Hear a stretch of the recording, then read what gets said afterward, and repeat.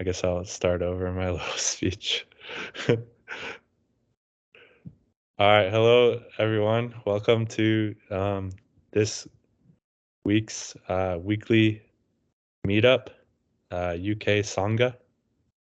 We get together every Wednesday to practice the Dhamma together and explore whatever topic arises. Or sometimes we read a sutta, but today the topic of social anxiety came up. And some points I was mentioning about social anxiety is that social anxiety is a completely internally based feeling mechanism and response system. And it's the same anxiety that comes up when you're completely alone that comes up when you're around other people. So it's also true that if you have the habitual tendency to get social anxiety, that you also get social anxiety just thinking about other people, or just thinking about a situation that you were just in and you get anxiety from it, or thinking about a potential situation with other people, you get social anxiety from, but there's no one around, right? But the anxiety is exactly the same, whether you're just thinking about other people or whether you're literally in a situation with other people. So this to me is evidence or proof that it's a completely internal mind-based feeling mechanism that can be reprogrammed and hacked to feel the way that you want to feel. And it starts with uh, getting rid of anxiety, period, whatever the situation is. So um,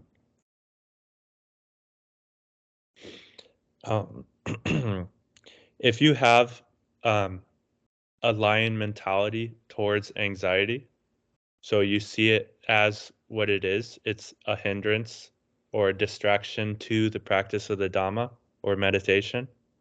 Uh, Essentially, it's Mara playing its tricks on you once again, right? Whether or not you're alone or in a social situation, the way that you deal with it is the same. So you see it as restlessness. Oh, there it is, restlessness. Um, Let me see how this thing is happening. Okay, I'm kind of talking myself into restlessness.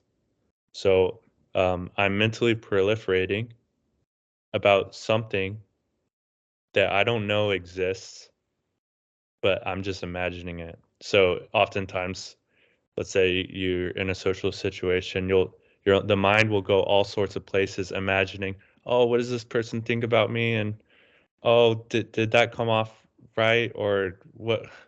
Oh no, these people probably don't like me. I probably look weird or I'm acting weird. All sorts of like speculation, right? So you're speculating about what is going on, but you don't actually know it's real.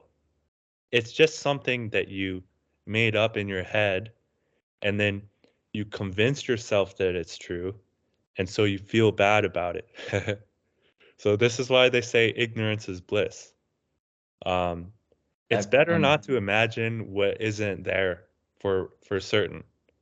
yeah, Um, it's amazing how you can operate in these suppositions because like I've sometimes been in situations where I don't like I assume what I think is going on, and then I act based upon it and talk to people based upon it. Like in parties, for example, I thought that someone saw me drop something, right. uh, and I see them laughing, and then like 20 minutes later, I check up on those people, and Yeah. what are you talking about?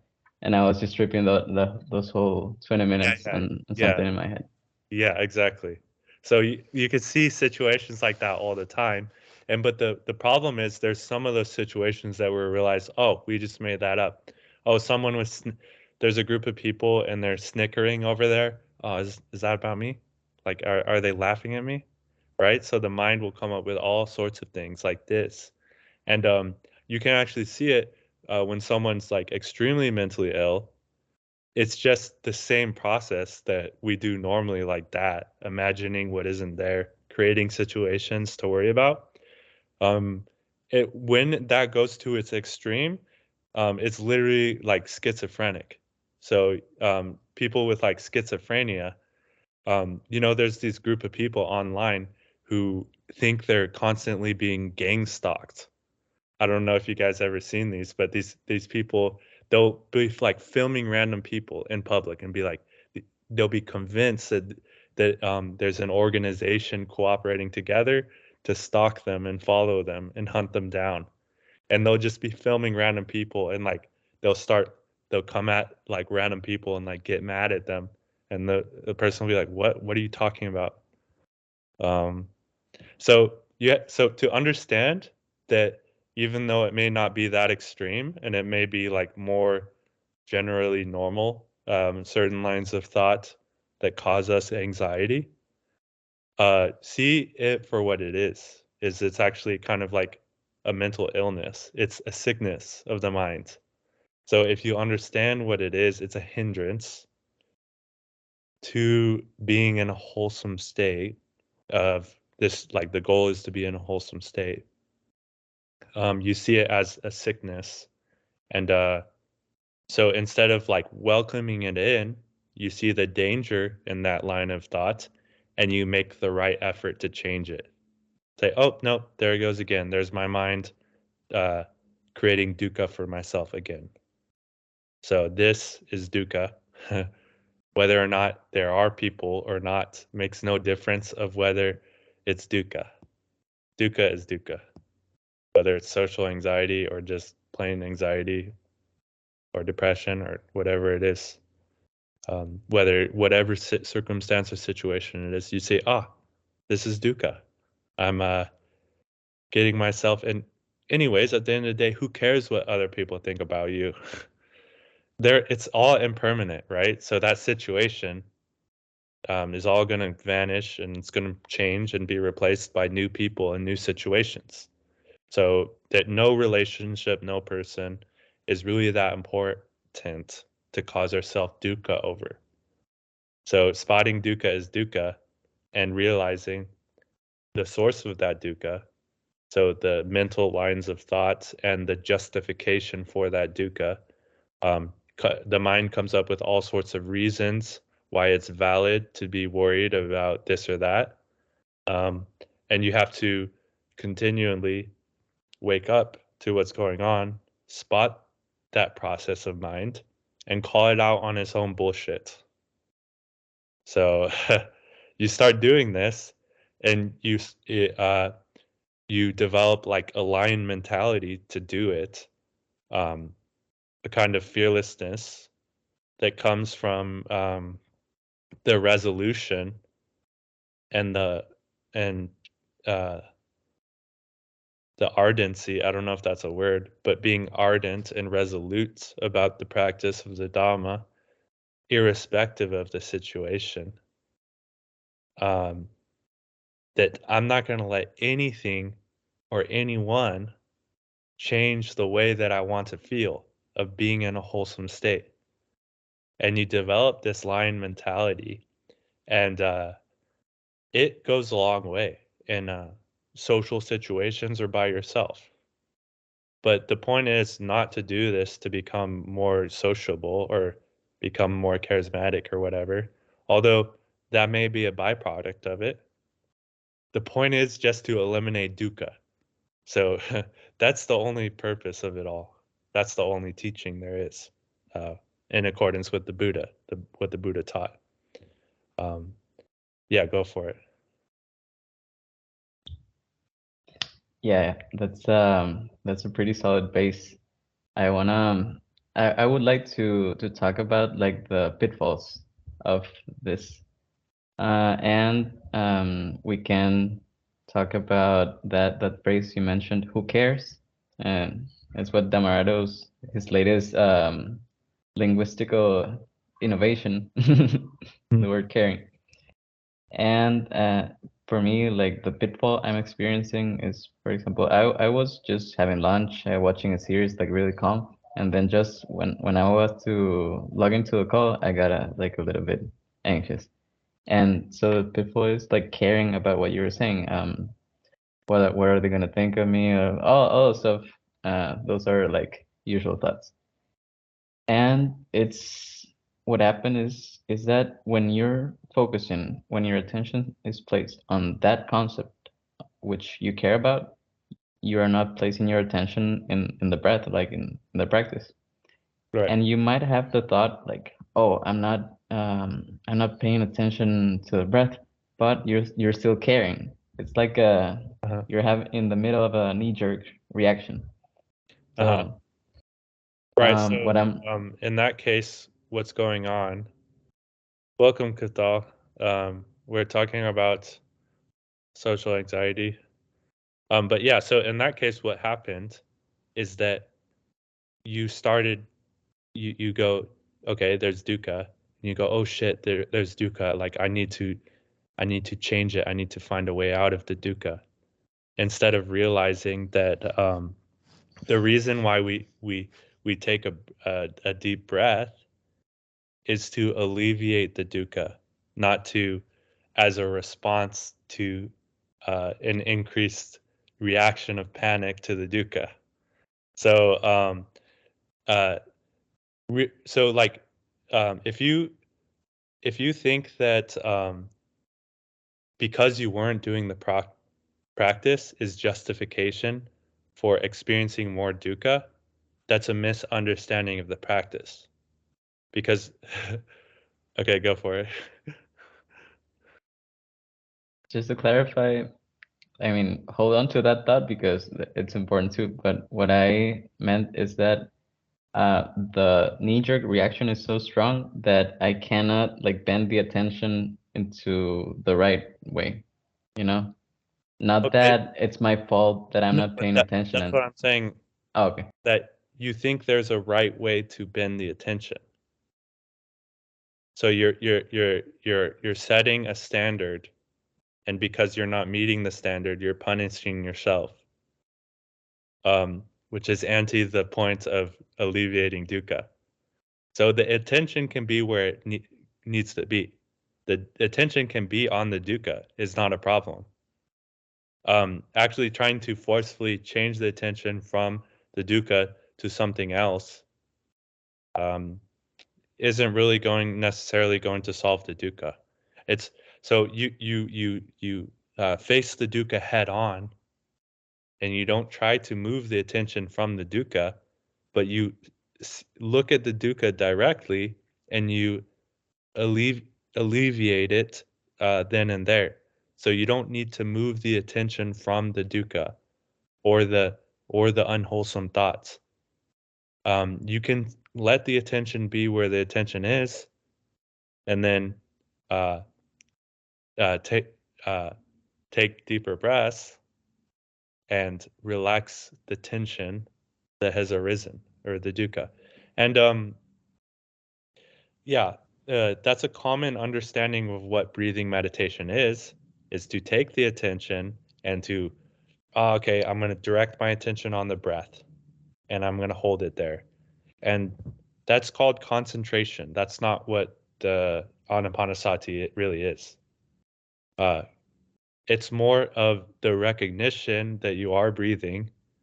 It doesn't really have to do with guiding the attention on the breath or stabilizing the attention on the breath. You simply recognize that you're breathing and take a deep breath and relax the tensions that you're holding on to, which is actually it's caused by the mental activity, but the tensions themselves are physical sensations.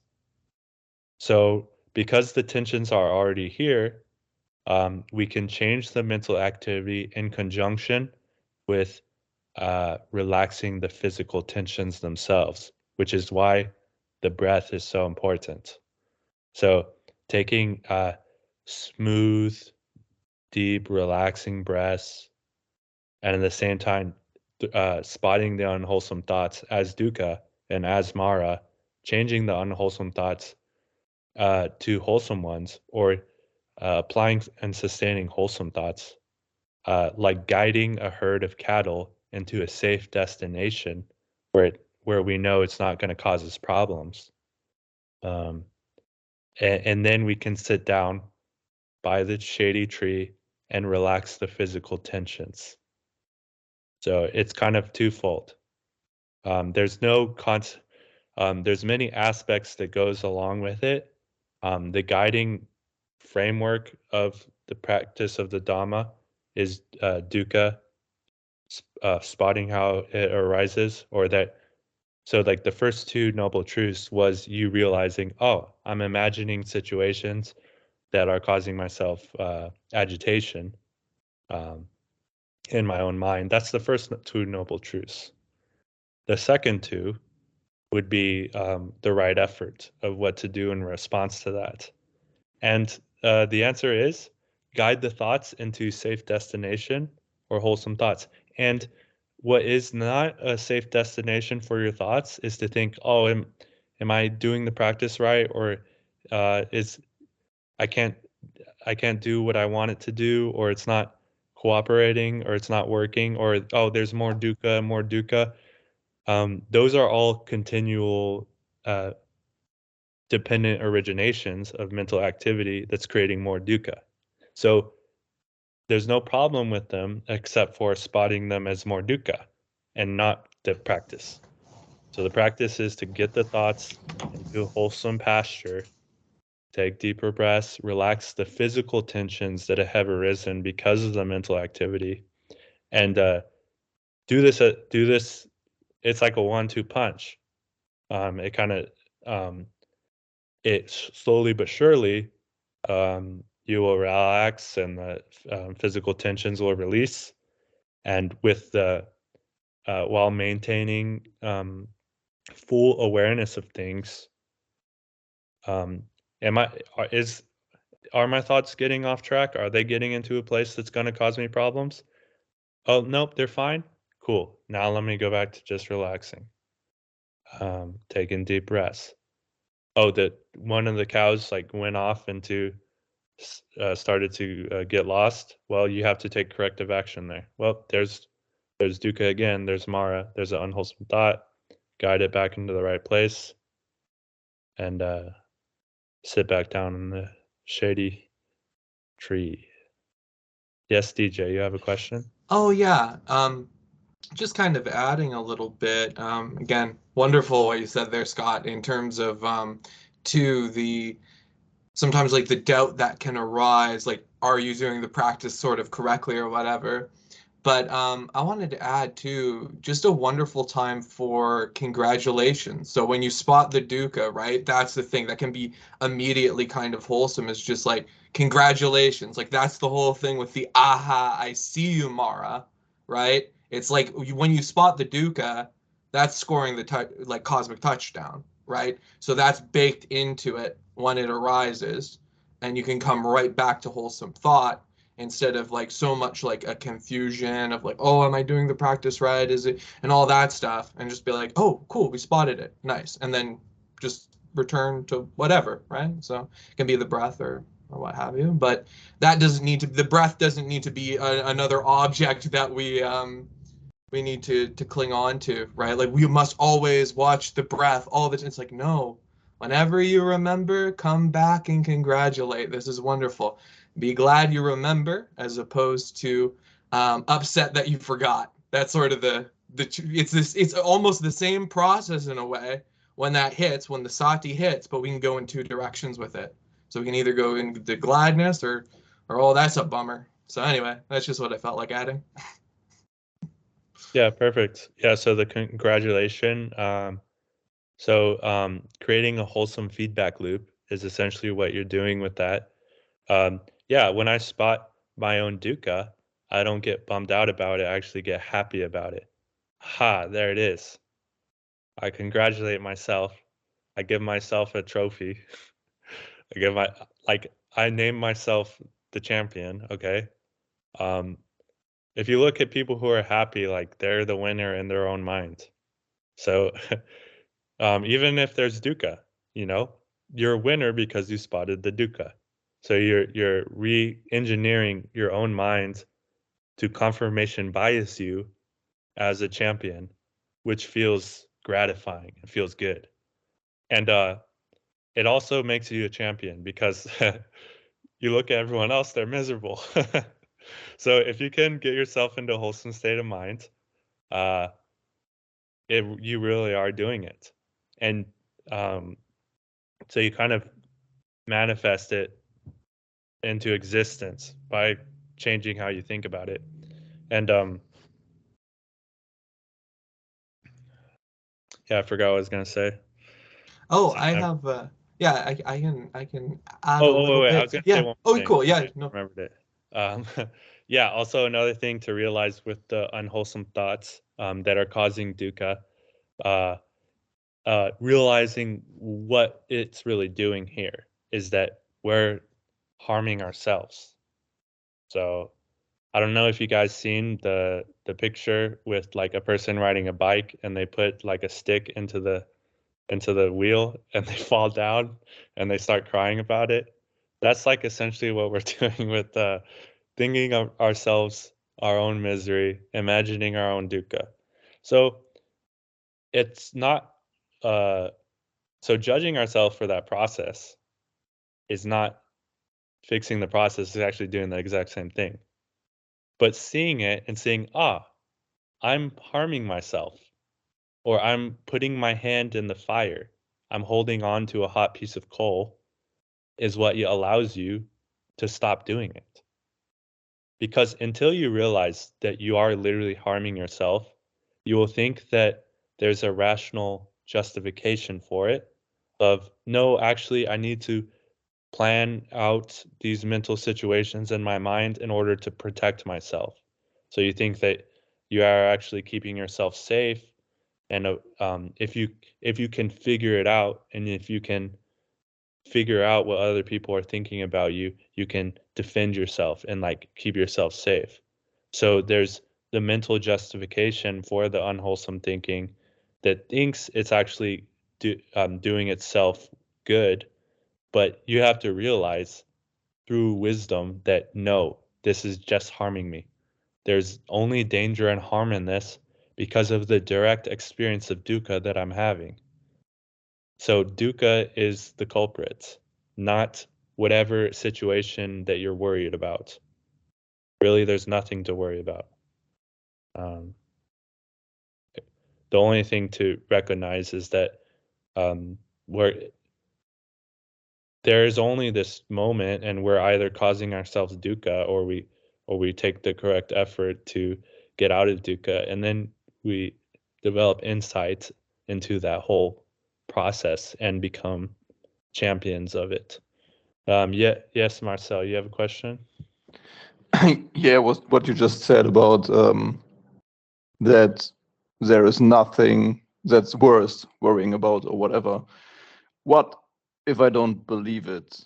Like, Sati is kicking in and I'm thinking not like, oh, nice, it's an opportunity to take a deep breath and relax and kick dukkha out.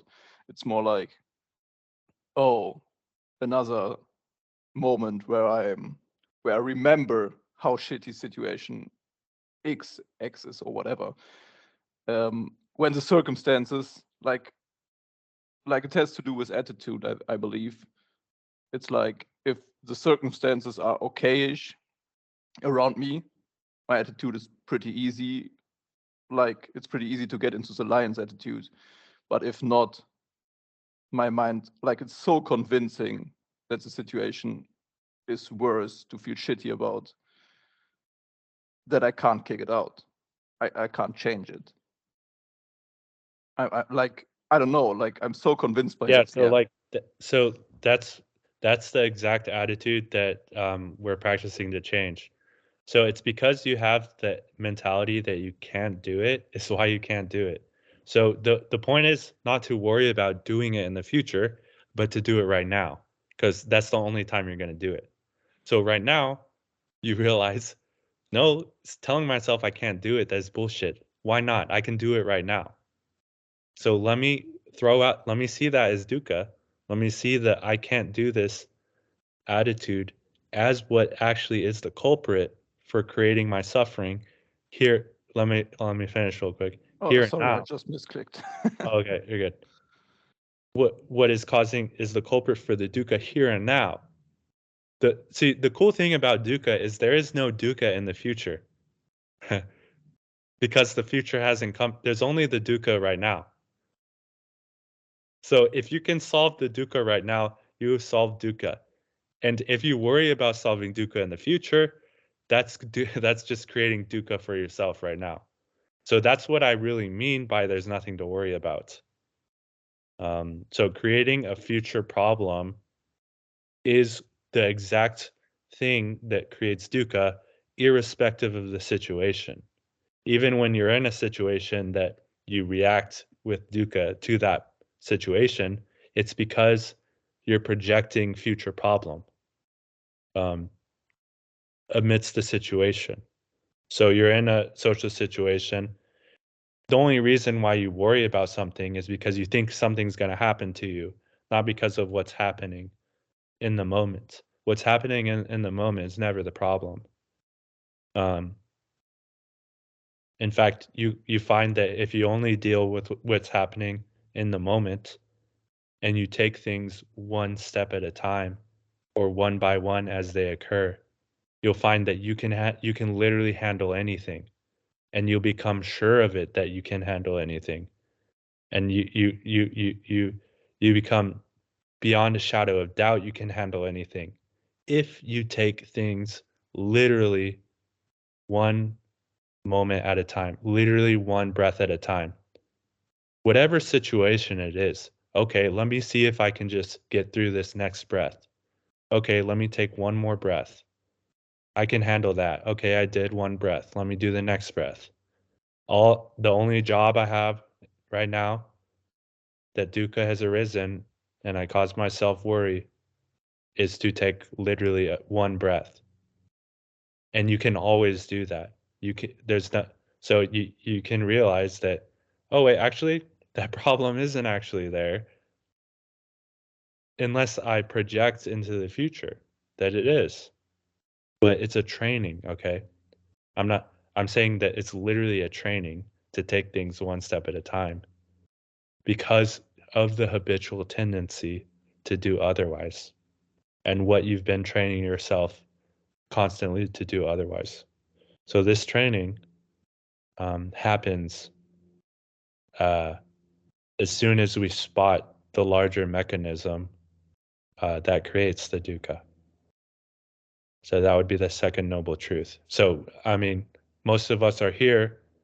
We've realized dukkha already. We know that it's dukkha, and we're here seeking the end to dukkha. Otherwise, we wouldn't be in a Buddhist Sangha, right? We wouldn't be here.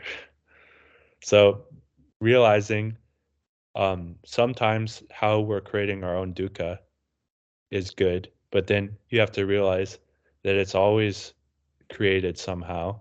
And then even though times where you think it's justified that I need this dukkha as a safety response, well, no, that's just more dukkha. And you see that you create it yourself, or that I can't do this, or that a situation is overwhelming, I can't handle this, or the fear of a future situation. So that's the thing, as you say, Marcel, that you can become a lion on your own, but certain situations not. Well, to me, that would be proof that becoming a lion on your own hasn't fully completed it itself. Because once you become a lion on your own completely, you realize that there's no other place to be a lion, and it's always there. So if you are a lion on the inside, there is literally nothing that can happen on the outside that can affect that. So if you do it to its full, so congratulate for the times you have been a lion. Congratulate yourself on that progress or that fruit. But at the same time, realize that it's always a right now practice. It's always, am I aligned right now or not?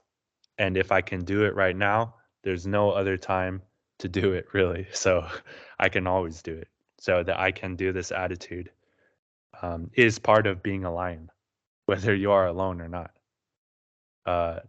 Does that make sense? Oh, Eric, you had a question? I didn't want to.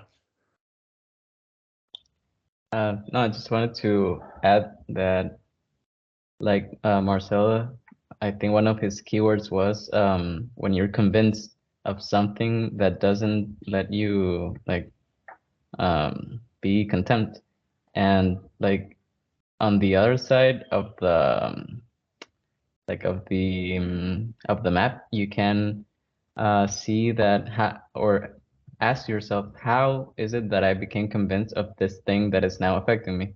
And in our culture, in our scientific culture, we value experiments, experience, and logic, the Ben Shapiro way, science and logic. But we also have to take into account, as you were saying, Scott, that really the most important thing for the brain is repetition. So like first, like one experiment you can do is seeing like you're feeling bad about this thing, but then this other thing happened and I felt a little better, and then this other thing happened, and I was comparing it to my previous I can't state it really. What I want to say is that we're always valuing things in comparison to another things that we're thinking about. So one practical experiment we can do is seeing how many times our value or our mood about something can change within a short span of time, and see that it's not a solid thing at all from the experiment side. And from the logical side, like truly value what's in the suttas, because that's hard logic there. Right. So, yeah, another important point Eric brought up, Marcel, is the repetition. So you were a lion before in the past. If you did it once, that's you gotta repeat it. So you have to rinse and repeat the practice. So you heard the Dhamma one time and you got it. You need the continual washing over and the continual exposure to it and the continual repetition of it. So the fact that you were a lion in the past means, well, I can do that again. I can get back there again. I've done it before. I can do it again. And the practice is to repeat doing that same exact thing here and now. Um, does that clarify things, Marcel? Yeah, it does. I believe, as you said, like those habits, because how to say it, like, yeah, as circumstances get worse, let's say, like the habit is to get into this crybaby attitude, like really liking this victim and self-pity shit. It's like I notice like I'm feeling some kind of comfort in it, Right. and therefore it's really hard to get out of it. Yeah. Because that's what I quote Yeah. like. So until you see the real danger in it, you're gonna keep doing it. So you think it's like a cathartic release. Oh, poor me. It feels good to be a victim.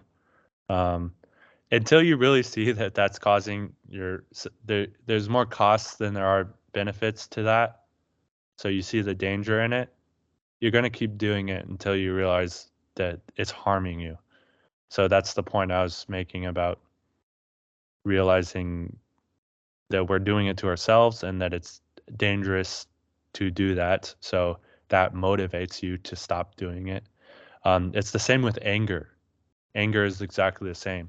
So you get angry at someone, you get angry at a situation. You think, oh, this anger makes me feel big, bad, and powerful.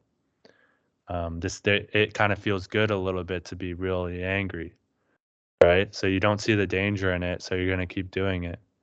But then you realize that behind all that anger is just a bunch of dukkha and fear, and the anger is perpetuating it and and adding more dukkha to the situation and tensing yourself up even more. Um, then you'll start to take the right effort to correct that anger in the angry thoughts or the unwholesome thoughts. Ill will, right? It's one of the hindrances. If your mind is obsessed by fear or anger, then there is no unification of mind, there's no right samadhi, or there's no jhana. So it's completely an obstruction to the practice of the Dhamma and the realization of Nibbana. So spotting these things and relentlessly spotting them and rinse and repeat will give you more insight and more development into the things that are actually dukkha that you thought were not dukkha or were helping you or were helping alleviate the situation. Like, oh, the pity party. This is my way to cope with it. So all these dukkha responses and all these hindrances are essentially a form of coping mechanism to dukkha instead of facing the dukkha head on like a lion and realizing its true origin and realizing its true cessation, which would be first jhana, in terms of getting yourself out of the hindrances. and then once you are in first jhana, that's realizing the cessation of dukkha. You realize the way or the path to the cessation of dukkha. So when you're in first jhana, you realize this is the state of mind, this is the meditation, this is the clarity that leads to the cessation of suffering. So you continue on in first jhana, and whenever you get out of first jhana, you practice again. Oh, cool. I got in first jhana for a good while. Good on. Congratulate yourself. Now let's see how fast I can get back in it. And you do this to all the process of the mind, all of the hindrances, irrespective of the situation. And you do this relentlessly. You'll be able to be in jhana for most of the time and for longer periods of time. And it'll start making changes, actual physical changes to the habitual tendencies of the mind and how the body feels on a moment-to-moment basis. Like if you continue with this practice, you literally change the chemistry of your own body, really, to feel more wholesome and more positive responses and less dukkha. And it makes a change, like for your whole life, pretty much. But it's only practiced through repetition.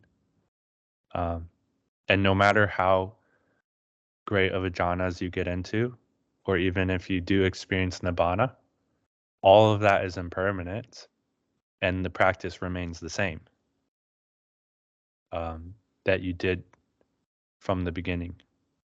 So that's the beauty of it, is that it's literally the same practice all throughout. It's the same dukkha and it's the same cessation of dukkha. And it's the same origin and way leading to the end of it, from the beginning all the way to the full fruition.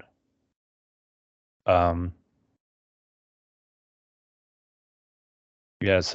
there's a line from the suttas in the Pali Canon, direct quote. The Buddha saying it's good. The Dhamma, he teaches the Dhamma that is good in the beginning, in the middle, and in the end. So it is, so there's kind of a joyful, there's a joyful revelation and there's a joyful victory, really.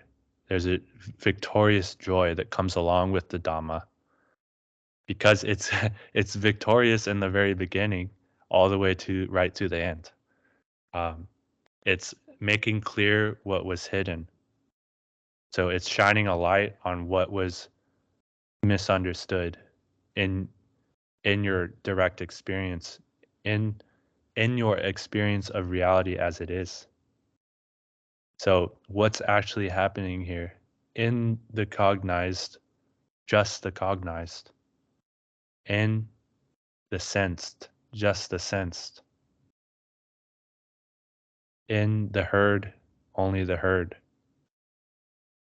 So it's shining a light on the truth of reality as it actually is, of what is going on in my mind and what states are arising.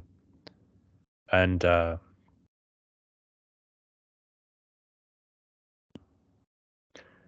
developing the unremitting sati of remembering to look, remembering to stop, remember to, wait on a second, wait a minute.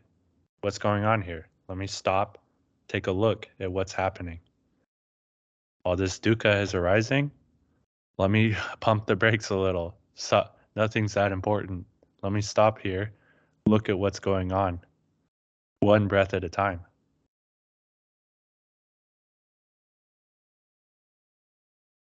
And continue to do that, and you'll become addicted to it just like you become addicted to anything else, because of how actually rewarding it is. And then at a certain point, you enter the stream. So that would be Sotapan. There, you enter the stream where it's kind of, now you're really in the river of it, and it's really is unremitting. But the only way you get there is to unremittingly practice and to repeat, rinse and repeat, rinse and repeat, rinse and repeat. It's been great. I have to leave now, but thanks, Scott. Thanks, good everybody. having you, man. Good to See see you all later. Bye-bye. Bye. That was the end of my little spiel. If anyone has any thing to comment or add or ask about. It was a wonderful little spiel. Thank you. Enjoyed it. Thank you. So to conclude it, no dukkha is justified. Right. Or realize that dukkha is just dukkha, and all dukkha has a fundamental origin that comes from ignorance. So all dukkha arises because of ignorance. Because I wasn't Essentially- aware when it was coming up, right? Not being aware of what is going on. Yes. Okay. Not being aware of what happened or what's happening. So essentially, it's the opposite of the Eightfold Noble Path. So all dukkha, it comes from ignorance, which is a wrong view, wrong intention, wrong, etc. So the wrong intentions are, example, the unwholesome thoughts, or like an intention of ill will, for example. So in like an intention of someone else's harm that comes up in your own mind is the direct cause of the dukkha that you're experiencing as a byproduct of that intention. But an intention of non-ill will, or an intention of compassion, or any of the Brahma Viharas of loving kindness, of any wholesome thought that is safe and pure and good, you realize that there's no dukkha with that intention. That intention is completely wholesome, so there's no danger in it. So let me apply and sustain that to steady my mind. And once my mind is unified and clarified, I can drop the intentions to even do that, and I can just sustain the awareness on the unification of mind and the singleness of the wholesome feeling themselves, of just being in a wholesome state. And I can just rest in the wholesome.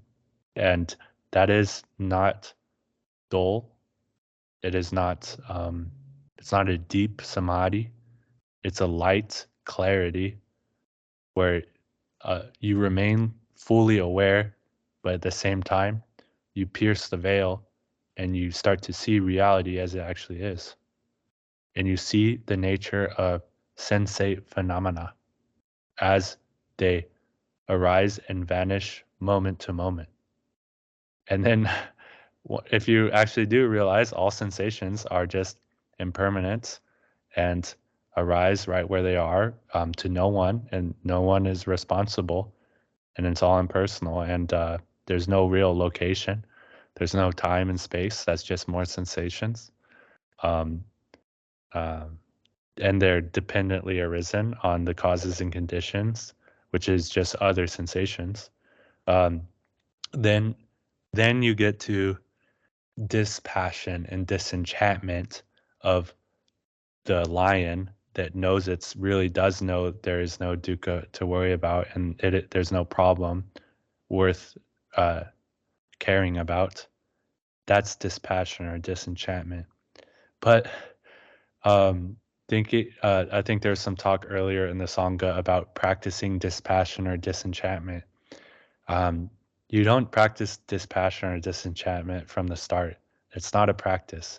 It's an aspect that comes on out of it later on down the road, that comes from real insights or clarity into the nature of the five aggregates or the six sense spaces or whatever. And it arises as a byproduct of all that joy and all that success of the cessation of dukkha. By So comparison. what? By comparison. What do you It's mean? dispassion by comparison. It's not that I'm dispassionate because of itself. It's because I've experienced so much joy that everything else is unsatisfactory. Yes, exactly. So you see you're uninterested because you see that it's not none of the things, all of the impermanent things, all of your relationships, all of the sensual pleasures, anything in life will never satisfy you, so you stop caring about it. And you have now you're just sitting here happy and joyful with literally nothing. So that's dispassion. Dispassion is not being in a cynical state of mind, which some people think is dispassion in the chats. So being cynical is not dispassion. That's just dukkha. So yeah, that's a good thing to clarify in regards to that. Yeah. Well,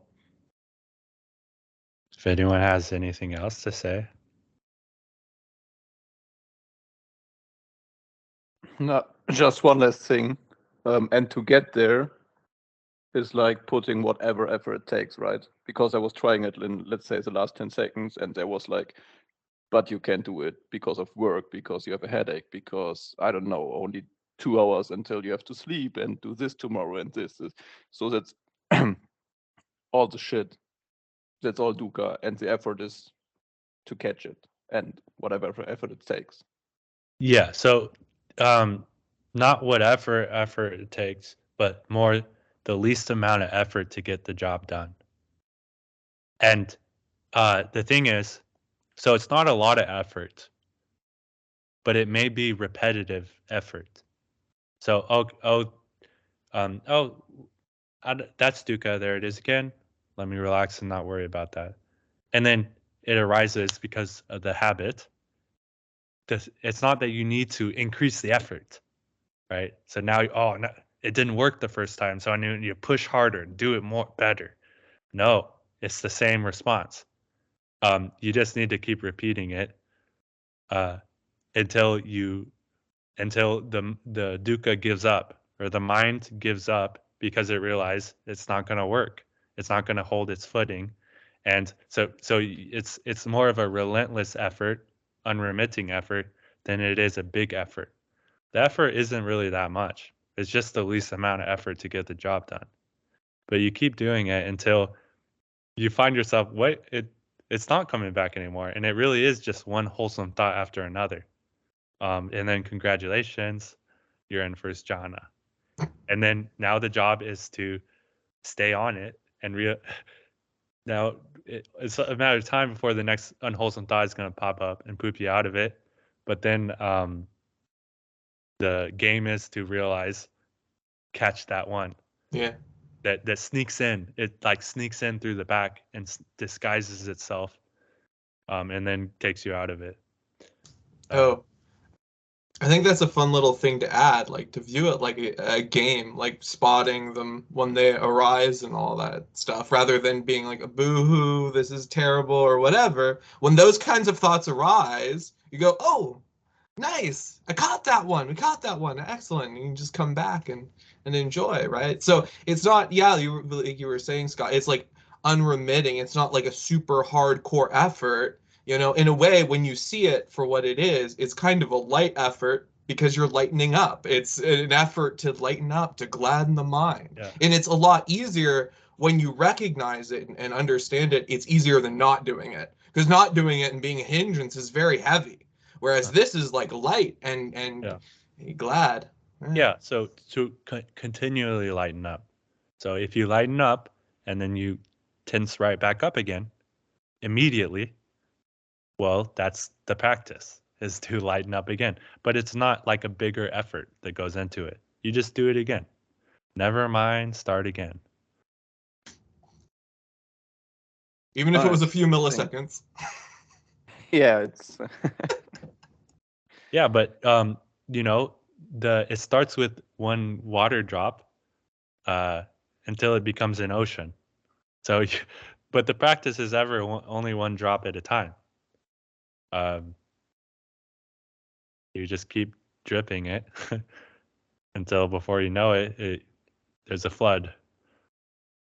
All right, well, yeah, nice, that helps. Thanks, because I think I was putting in too much effort when in the Right. sense of like, I don't like this, go away effort. Right. Yeah. Right.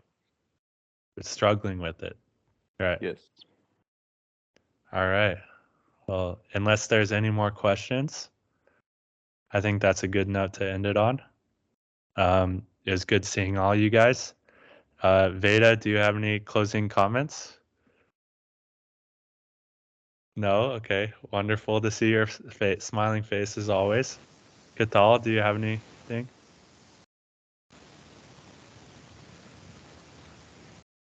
Oh, I couldn't hear you. Okay. I'll just take that as a goodbye. But it was good to see you as always. Eric, do you have any closing remarks? All right, man. Peace out. DJ? Yeah. Thank you, everyone, for showing up. And Scott for hosting. And congratulations. Congratulations, everyone. All righty. See you guys next week. Bye-bye. Bye. Bye. Hi, everyone.